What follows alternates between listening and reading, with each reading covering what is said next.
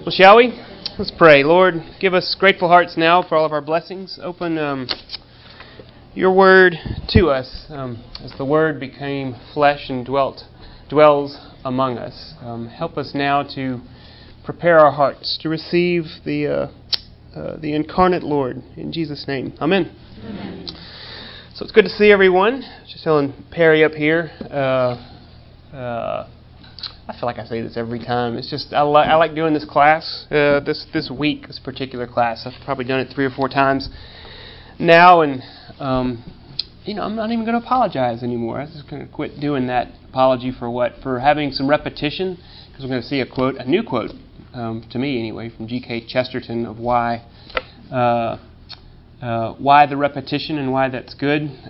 That is like kind of squaring up to some text. So that's kind of the idea, one-liners, lines from hymns or from scripture, or one-liners, so to speak, images that have to do with Christmas, either culturally or the incarnation or something else like that. So that's what it is. And this year, what I primarily did was thinking of a way. I had the leaflet that we're going to have for Christmas Eve at 5, 8, and 11, and also Christmas Day if you come to that service, which we don't, but if you do, you'll see some of the hymns and the text that we read there. So in some ways this is a preface for Thursday and Friday. Isn't Thursday Christmas Eve? Is that right? For Thursday and Friday.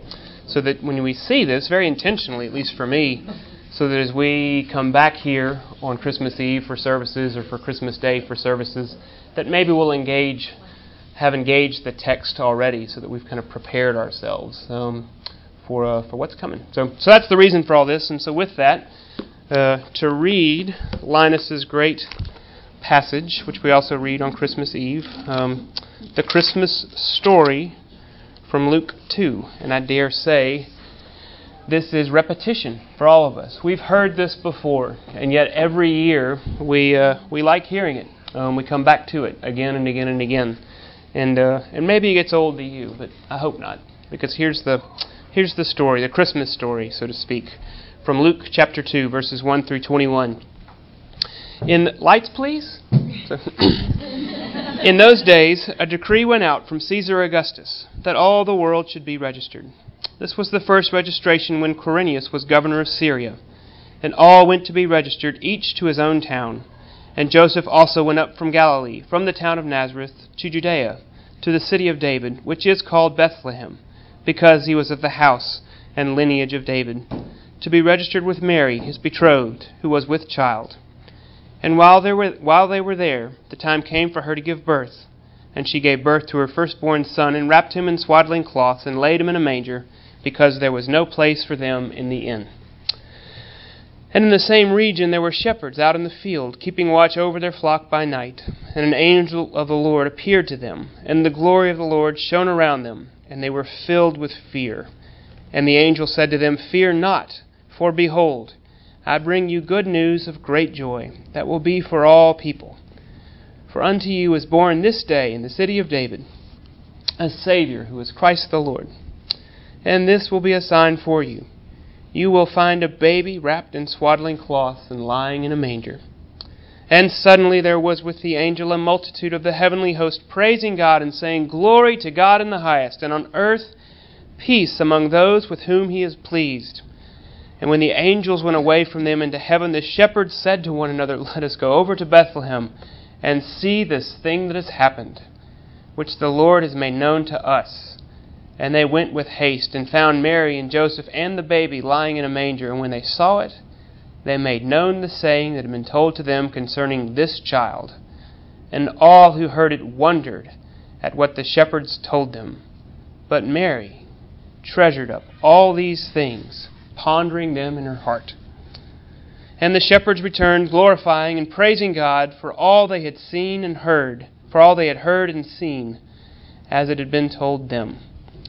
And at the end of 8 days, when he was circumcised, he was called Jesus, the name given by the angel, before he was conceived in the womb. The word of the Lord. And so, what Episcopalians we are, isn't that great? And so G.K. Chesterton, he's a Roman Catholic contemporary, a little bit of an early contemporary. I think he probably wrote this in the 20s, if I remember, one of his two best-known works called Orthodoxy. And he had this word he was a contemporary, I was going to say a pre-contemporary of people like J.R.R. Tolkien and C.S. Lewis and Charles Williams, more of a contemporary of Charles, that group that became known as the Inklings in Oxford. Of course, C.S. Lewis, who wrote the Narnia books and many other things, and Tolkien, who wrote the Lord of the Rings. G.K. Chesterton was a big influence on them. And he had this to say in Orthodoxy. I'm thinking about why we come back, in a lot of Mark Ginolette's great sermon, why we come back year after year, and we still come back to Christmas, and we almost ache, that heartache, that nostalgia, as I love that word. I've talked about it many, many, many times. That heartache, that longing for home is what that word means. And we feel somehow that Christmas does that. It takes us back. Now, all that's mixed with our childhood and our literal homes, growing up, childhood, and all that stuff. The place of home, which where Freud took it back to the mom, etc. That's great. There's some of that in there. Why not? But even farther back than there, because if we could go back in our time machines and go back to childhood, it wouldn't be enough, would it? It wouldn't satisfy. That ache would not be salved. It wouldn't be filled. The hole is too deep even for actual time to fill.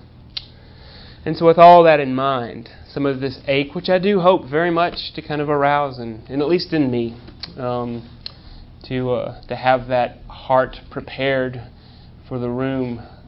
What's the line? Let every heart prepare him room, so that we can have a heart prepared for Thursday, for Friday, for the coming of the Lord Jesus Christ as a baby, to fill that gape. Why do we come back to it every day? Every day, every year, every day, every moment. We come back to the same old story, especially around here, the Advent, where we talk about the gospel every single Sunday. And y'all keep coming back. Thanks be to God.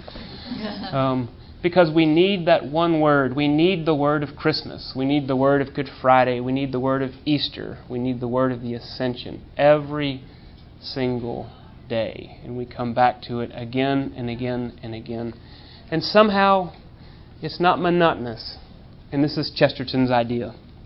Because children have abounding vitality. Because they are in spirit fierce and free. Therefore, they want things repeated and unchanged. They always say, do it again. And the grown-up person does it again until they are nearly dead. Daddy, can you read it again? For grown-up people are not strong enough to exult in monotony. But perhaps God is strong enough to exult in monotony. It is possible that God says every morning, do it again to the sun. Every evening, do it again to the moon. It may not be automatic necessity that makes all daisies alike. It may be that God makes every daisy separately, but has never got tired of making them. It may be that He has the eternal appetite of infancy. For we have sinned and grown old, and our Father is younger than we. There's something to that we have sinned and grown old. That as we grow up, we have confused the idea of growing up with becoming more independent, more autonomous, more autonomos, all unto ourselves. And we grow up and we get farther and farther and farther away from our God, farther and farther and farther away from the salve which will heal the sin-sick soul, farther and farther and farther away from each other. But our Father has remained eternally young, and He exults in the monotony. And somehow we know that ache. We recognize that ache at Christmas. Somehow, when we see the child, we have this idea of that not eternal youth, not to be forever young, in sort of a Dylan sense, but just to go back to the place where we grow down. When our Lord says, "Suffer the little children unto me, for theirs is the kingdom of heaven," where we grow down and we become more dependent, less autonomous, and more fully alive, knowing that apart from Him we can do no thing. And somewhere there's Christmas. And so then we come into this place of, from that monotony to the ordinary, to this place of considering, and again, if you heard the sermon at 9, if you hear it at 11, you hear a strong echo, not surprisingly, What sort of night was it, and how did he appear in this backwater? Where were you from? Bethlehem, but my kin come from, I'm from Nazareth, but my kin come from Bethlehem. So I go there to Bethlehem, to the city of bread, a suburb, a Goodwater, like he said, on the outskirts of Jerusalem. I go there. That's where I go with my betrothed to be counted in the census. And we hear that in Luke 2. But then he comes out in this most strange way. What sort of night was this? And there were shepherds out in the fields, keeping watch over their flocks by night. Well, it was this ordinary region. There were ordinary fields. There were ordinary shepherds with ordinary sheep on an ordinary night. There was nothing and no thing that made it extraordinary. And that's just like God. Just like Mark said, that's just like God. To work in the ordinary, not in the extraordinary. This wasn't sort of the night when, the whole world was assembled to watch the Super Bowl in New York City, and when God said, I got everybody's attention, so I might as well come in here. No, it was a night like any other night. What will be the equivalent? I've said garbage men before. That's probably right.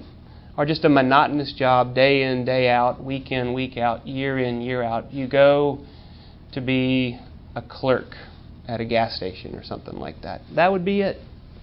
That's what shepherds are. An ordinary night to ordinary people doing ordinary things. And so then, come over here. We start to think about Jesus, and I started looking at, this is so easy to do, by the way. I mean, you just look at Google Images, and you just drag them over, and look at all the ways that we see Jesus. Some of which are really crazy. You got the carbines, and, sort of very Caucasian, and all that sort of stuff. I mean, you can just find all these different images of Jesus. Scary how often now he's with lightsabers. And it's all over the place. It seems to be Jesus with lightsabers and dinosaurs these days. The muscular Jesus, another carbine, Jesus wrestling Satan. All this sort of stuff. But what is it? This was even an AL.com. Whatever he was, he looked like an ordinary man. Isaiah even says he had no form or appearance that made him comely to us. You wouldn't have noticed him. We'd bump into him and we'd walk right by. He's totally just like everybody else in his time. And very disconcerting to us, white folk in the middle of Birmingham. He doesn't look like us. He doesn't look like us. We wouldn't recognize him if he came through. And so he goes through, and Jesus, just being ordinary on an ordinary night. And then they go to have the census. This is Mary and Joseph going to the place where their people are from, because that's the only way they could sort of, count everybody, so they would know how to apportion the tax. And so it's their record-keeping way, so they can put out the receipts to make sure that the government would keep going. And so it was a crowded place, and they had no place. That's India, I suppose. And so they go to a stable, which isn't pretty. We like to dress it up, and we make it look like something else. It's probably a lot worse than this if you've ever worked a stall for any reason. It's not fun. We can throw hay around and like, oh, isn't this soft hay? It's not. It's itchy. It smells. Things live in it. It's mixed with manure. The animals step on it. They do everything else on it. It's not clean. It's not pretty. It's not good. You wouldn't want to do this. It's dirty. It's a place that you put away from where you live for a reason, because it's a place where diseases rest. And then the baby is born, some baby like that, just a forgotten child, just a blue cold child, as Flannery O'Connor would call him, being born on an ordinary night to ordinary people. That's why I emphasize all that, because Christmas, the Scripture is massively unromantic as it approaches Christmas. There's no sort of renewal of hope. I read that this week. God gives us a sign, and this shall be a sign to you, for the baby shall be born in Bethlehem. And so God, every time a baby is born, it's a statement of God's renewal of hope for humanity. I disagree with that fundamentally. That's not true. God's not saying anything about our basically good human condition and saying, I believe in you. I'm going to say I believe in you because I keep sending you babies. There's no good biblical idea there. Why did Christ come? Christ came into the world to save sinners. That's a saying that's trustworthy and true. The incarnation always has a blue note. So Thursday when we come, we have in a certain sense a heaviness of heart, a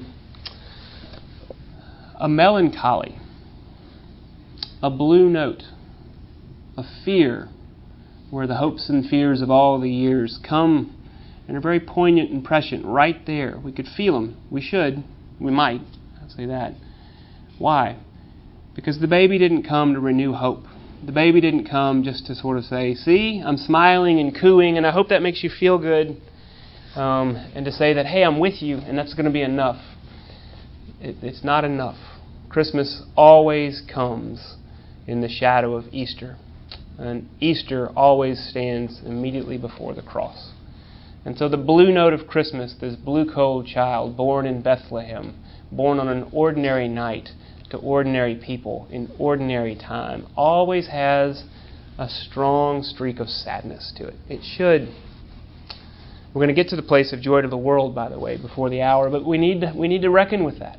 That sense of the sadness that's here. This baby born as the Prince of Peace, but who actually comes as the disturber of the peace. For the angel said to Mary, "For this is good news, good tidings of great joy, but Mary, a sword will pierce your soul." This isn't the end of the story. The baby doesn't come and live a healthy and prosperous life to show us the way out. That's not what he does. He comes to die.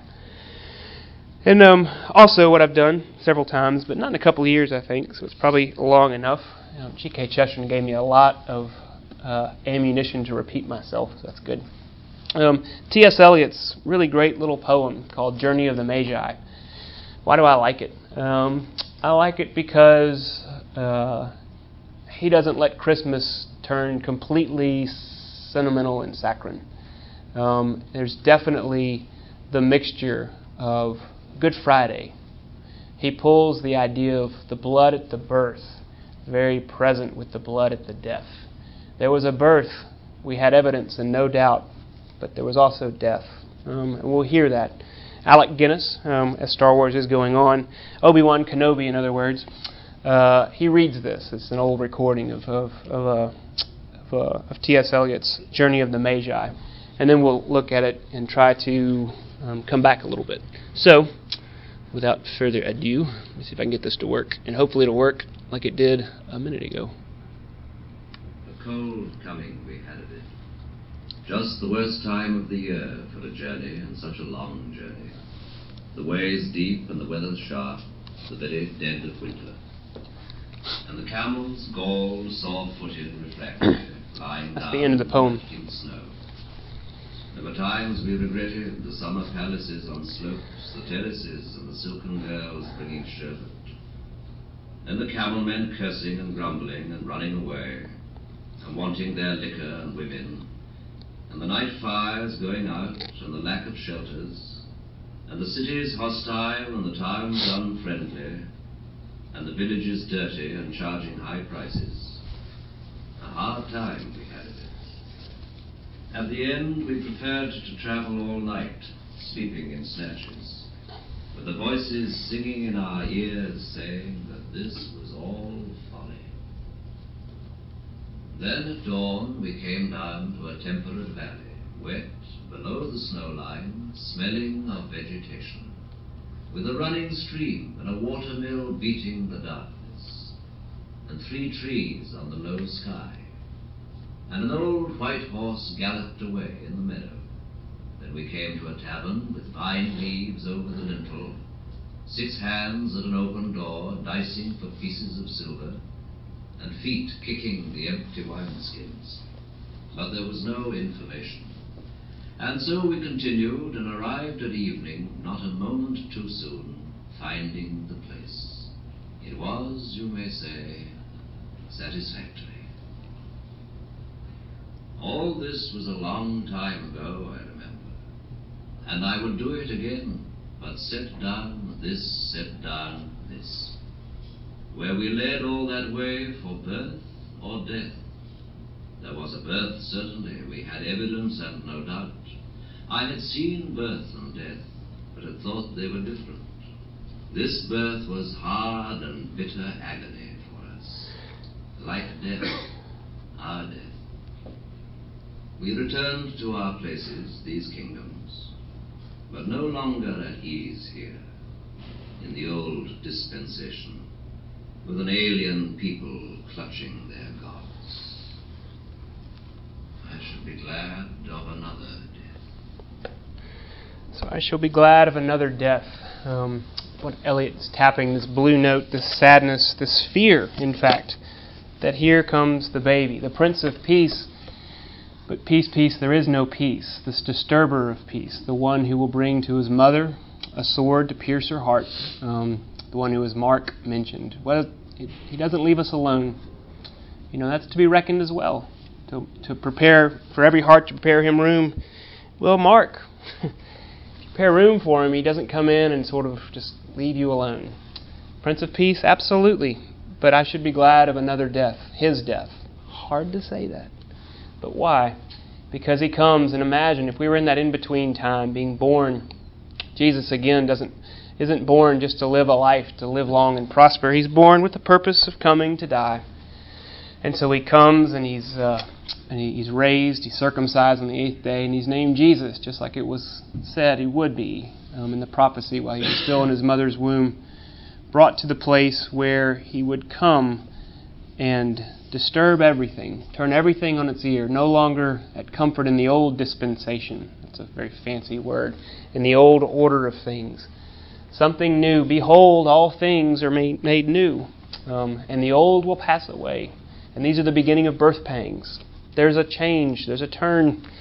And he's inviting us to mark that. And this disquiet time, we can't go back, he's saying. We came all this way, but for what? A birth? It was a birth, certainly, but also a death. Maybe our own death. Maybe the end of life as we knew it. Something else has now come. Now that's ultimately good news, but before we go there, like William Alexander Percy's hymn, we sang this last Sunday, for they cast their nets in Galilee, is the hymn, where it says, the peace of God, it is no peace, but strife closed in the side. Yet let us pray for but one thing, the marvelous peace of God. Just to prick our ears, to be open to this tension, this very strange paradox, that we pray for peace, the Prince of Peace, who brings no peace at all. As the Lord himself would say, do you think I have come to bring peace on the earth? No, I tell you, not peace, but rather division. This isn't what gets played enough, by the way. This is out of Luke chapter 12. Do you think I have come to bring peace on the earth? No, I tell you, but rather division. For from now on, in one house there will be 5 divided, 3 against 2 and 2 against 3. They will be divided, father against son and son against father, mother against daughter and daughter against mother, mother-in-law, this could be good news for some of y'all, mother-in-law against daughter-in-law and daughter-in-law against mother-in-law. Jesus squares up to the fact that I am a divider. I do not leave things undivided. I call out, follow me, and you separate. I separate you, and I come for you. And I come for you. And I come for you. And that's a blue note. This blue cold child, Christ Jesus, who came into the world to save sinners. So holding that, but I do want to turn to try to give some hope here. For a light shines in the darkness. We hear this on Christmas Eve from Isaiah 9. The people who walked in darkness, because when we know that we're in the darkness, when we hear that tension, when we're connected to that longing for something which nothing can fill, when we're aware of the peace child coming as a disturber of the peace, we're left outside and we're wondering, well, what then? What then, Lord? Where is there hope? And the hope dawns out of Isaiah's prophecy. For the people who have walked in darkness have seen a great light. Those who dwelt in a land of deep darkness, on them has light shined. Thou hast multiplied the nation. Thou hast increased its joy. For to us a child is born. To us a son is given. The government will be upon his shoulder, and his name will be called Wonderful Counselor, Mighty God, Everlasting Father, Prince of Peace. Of the increase of his government and of peace there will be no end, upon the throne of David and over his kingdom, to establish it and to uphold it with justice and with righteousness from this time forth and forevermore. The zeal of the Lord of hosts will do this. He's hanging himself on his promise. The zeal of the Lord of hosts will do this, will bring about a new order of things, to bring this old dispensation, to let it pass away, and to say something new has come. But there's tension, as this people who walk in darkness and dwell in a land of deep darkness, existing as a certain poor shepherd in a cold winter's night, when the hopes and the fears of all the years, when these rise to the surface, we begin to see him reveal himself again, particularly to the shepherds. On that, and we hear the word now, that, not all, but on that night, in that region, in that specific time. That's the whole reason for it. When Quirinius was governor, and in the region outside of Judea, in the field where the shepherds were, those particular shepherds at that particular point in time, the Lord reveals himself to certain poor shepherds from the first Noel, in fields as they lay on a cold winter's night that was so deep. In thy dark streets shineth the everlasting light. The hopes and the fears of all the years are met in thee tonight. And just one other little slide. I spent a lot of time in Bolivia, and I talk about that a lot because it's been a lot to me, means a lot to me. And these are shepherds. Again, they're not glamorous. Most of them are kids. That's what struck me as we'd go out to the place of Eremasi, looking around to see anybody else went there. Anybody else been out there with me? They're children. They're like 5 years old, and they're just looking over these nasty sheep. They're just clotted, and they're gross, and they're dirty, and they're matted. But it's their livelihood, and they can shear it, and they make their wool, and they eat them, and they provide milk, all that stuff. But they give it to the kids, and they're just walking around, and they take them out all day, and they put them back in their pen at night. And I watched all that stuff, just so biblical. But look how ordinary they are. And these are people in a forgotten place, in a forgotten time. They don't have the internet, they don't have anything. It's just not there. It's hard to overstate that. And it was to such as these where the Lord reveals himself. So within all that in mind, probably my favorite hymn, my favorite carol the last couple of years remains Annie Lennox, In the Bleak Midwinter. And so I'm trying to bring now from the tension to some exaltation out of the hopes and fears resting in a very pregnant place in a particular person, at a particular place in your life or in your heart, where it's come up, where there's a stymied relationship or an ache, or just a realization, life isn't quite the way I hoped it would be. Christmas isn't what it once was, and I don't think I can do anything about it. I'm not turning my family the way I want them to be, whatever it is. In the Bleak Midwinter, it's a good hymn for us. It's a good song for us. And why do I like Annie Lennox's version? Annie Lennox, the Eurythmics, Here Comes the Rain Again, and all that sort.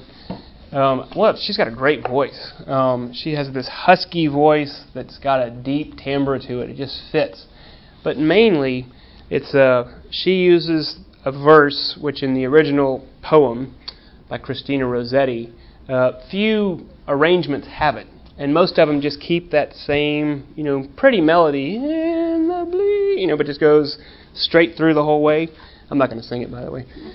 Then she goes up. We're going to hear it go from, sort of pretty melody to explosive. And then back to pretty melody. 3 verses. And it's the explode. What does she do? Well, here's the verses, just to tell you them so you can hear them in a minute. In the bleak midwinter, frosty wind made moan. Earth stood hard as iron, water like a stone. Snow had fallen, snow on snow. In the bleak midwinter, long ago. Well, it's not a reach to look at frozenness, stillness, to be death, to be stuck, to be silence, to be that part of our life where it's pregnant in the tension of hopes and fears, of ordinary time being, in fact, uninterrupted, day in, day out, monotony in a bad way, stuck in a rut, can't do anything about it. My powerlessness and my aloneness, when I let it, becomes nearly unbearable. In the bleak midwinter. But then the second verse is going to soar, and she just lifts it up out of the midst of suffering, of silence and forsakenness, of the midwinterness, and you hear it come into a stable, yes, the Lord God Almighty, but also the second coming, the once final and full coming of Christ. One of the only Christmas hymns I know of that brings the second coming of Christ, the second incarnation, when all time will stop. When the director comes out, so to speak, and says, "It's over. I'm coming out into the play," at which point every knee shall bow and every tongue confess that Jesus Christ is Lord. She captures it here. Our God, heaven cannot hold him. He empties. Nor earth sustain. It's not big enough. For heaven and earth shall flee away when he comes to reign. So as Revelation will say, a new heaven and a new earth shall come down, where something entirely new will now finally and fully for all time be the only thing left. Heaven and earth shall flee away when he comes to reign. In the bleak midwinter, in the midst of our silence and suffering, a stable place sufficed. The forsaken, forgotten, dirty spot, the least predicted place where God would work in our lives. Really? There, Lord? You would do that?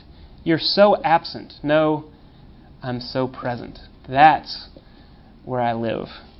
In the bleak midwinter, a stable place sufficed. The Lord God Almighty, Jesus Christ. So here's the Annie Lennox version of In the Bleak Midwinter.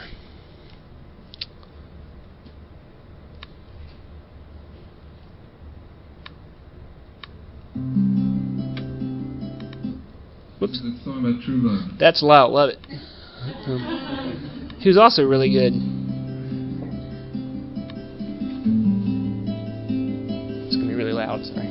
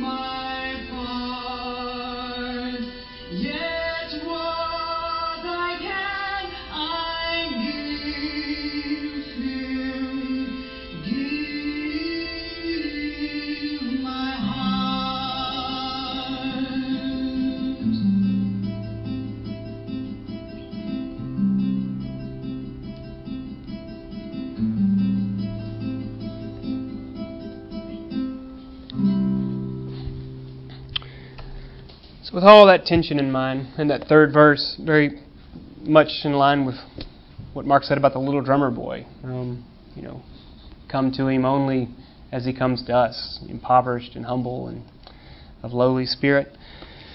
But here, let's just wrap up and move quickly to some really good news. Born that men no more may die. As I mentioned earlier, the Bible, no, it doesn't. I mean, if we look for it for kind of warm feelings about Christmas, it's just not there.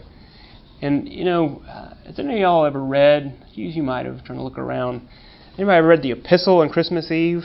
It's like you got shafted almost, because it's the least Christmassy sort of reading of the whole night. We read the prophecies from Isaiah, and, wonderful Counselor, everlasting Father, mighty God, Prince of Peace, we all know that, and we hear the story from Luke. But then this is the reading from Paul, the Epistle, for Christmas Eve. When the goodness and loving kindness of God our Savior appeared, He saved us, not because of deeds done by us in righteousness, but in virtue of His own mercy, by the washing and regeneration and renewal in the Holy Spirit, which He poured out upon us richly through Jesus Christ our Savior, so that we might be justified by His grace and become heirs in hope of eternal life. That's a great passage, but it doesn't feel like Christmas, does it? It's just very theological and all that stuff. Well, just to slow it down and maybe to have an ear for it. Because listen to what it says. When the goodness and loving kindness of God our Savior appeared. So even stop. So the goodness and loving kindness of God does not remain removed and separate from us. It doesn't stay outside and alien to us. It appears. The goodness and loving kindness of God. And not just God separate as Zeus or some sort of out there, but God our Savior. Not God our helper, not God our encourager, not God our coach, not God our exhorter or admonisher, not God our evaluator. When the goodness and loving kindness of God our Savior appeared, He saved us. The declarations begin. He saved us, not because of deeds done by us in righteousness, but in virtue of His own mercy, by the washing and regeneration in the Holy Spirit, which He poured out on us richly through Jesus Christ, and again, our Savior.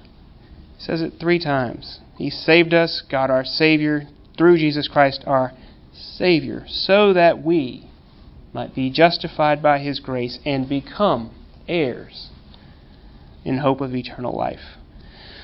Born that men no more may die. Hark the herald angels sing. Charles Wesley's great hymn.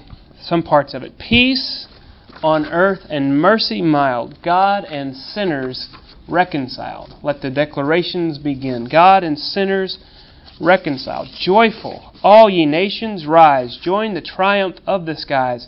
With the angelic hosts proclaim, Christ is born. Declaration. In Bethlehem, veiled in flesh, the Godhead, Father, Son, Holy Spirit, the Trinity, veiled, as it were, the clothing over the Trinity, veiled in flesh, incarnate, carnation, carne, Spanish, Latin, Italian, Portuguese, carne, meat, carnivore, veiled in flesh, the Godhead. See, hail the incarnate deity, pleased as man with man to dwell. Jesus, our Emmanuel, our God with us. Hail the heaven-born Prince of Peace. Hail the Son of Righteousness, light and life to all. He brings risen with healing in His wings. Mild, He lays His glory by. Did not consider equality with God something to be grasped, clutched, or held on to, but puts it aside. Mild, He lays His glory by. Born that man no more may die. Born to raise the sons of earth. Born to give them second birth. To hear those words again from Luke, which have brought tears to my eyes. I've read this now twice with another group, and I just wept the first time. I couldn't read through it to the tears in my eyes, so we'll see if this works. From Luke 2, and the angel said to them, Fear not. For behold, I bring you. Hear the particular word from a particular voice to a particular person in a particular time, in a particular place. That's the word of God to each one of you right here, right now. Fear not, for behold, I bring you good news of great joy that will be for all people. For unto you... I can't do it. For unto you is born this day in the city of David a Savior, who is Christ the Lord. And this will be a sign for you. You will find a baby wrapped in swaddling cloths, lying in a manger. You will find a baby wrapped in rags, lying in a dirty stable. The place you would expect to find me the least, that's where I am. And unto you this thing has happened. And this brings us simply to our invitation to come and to greet and to give glory, laud, and honor. Behold Him. From O come all ye faithful. Yea, Lord, we greet Thee. Born this happy morning, Jesus, to Thee all glory be given. Word of the Father, now in flesh appearing. O come, all ye faithful. O come ye to Bethlehem. Come and behold Him, born the King. And then from Joy to the World, Isaac Watts. Even the rocks would cry out, Jesus once said. People were like, Lord, who are these people? I was like, look, if they didn't cry out that I was the King, even these rocks, these stones here, would cry out in recognition of who I am. And so that's one of the part of the background that Isaac Watts has in mind. Joy to the world, the Lord has come. Let the declarations begin. Joy to the world, the Lord is come. Joy to the world, the Savior reigns. Let men their songs employ, while fields and floods, rocks,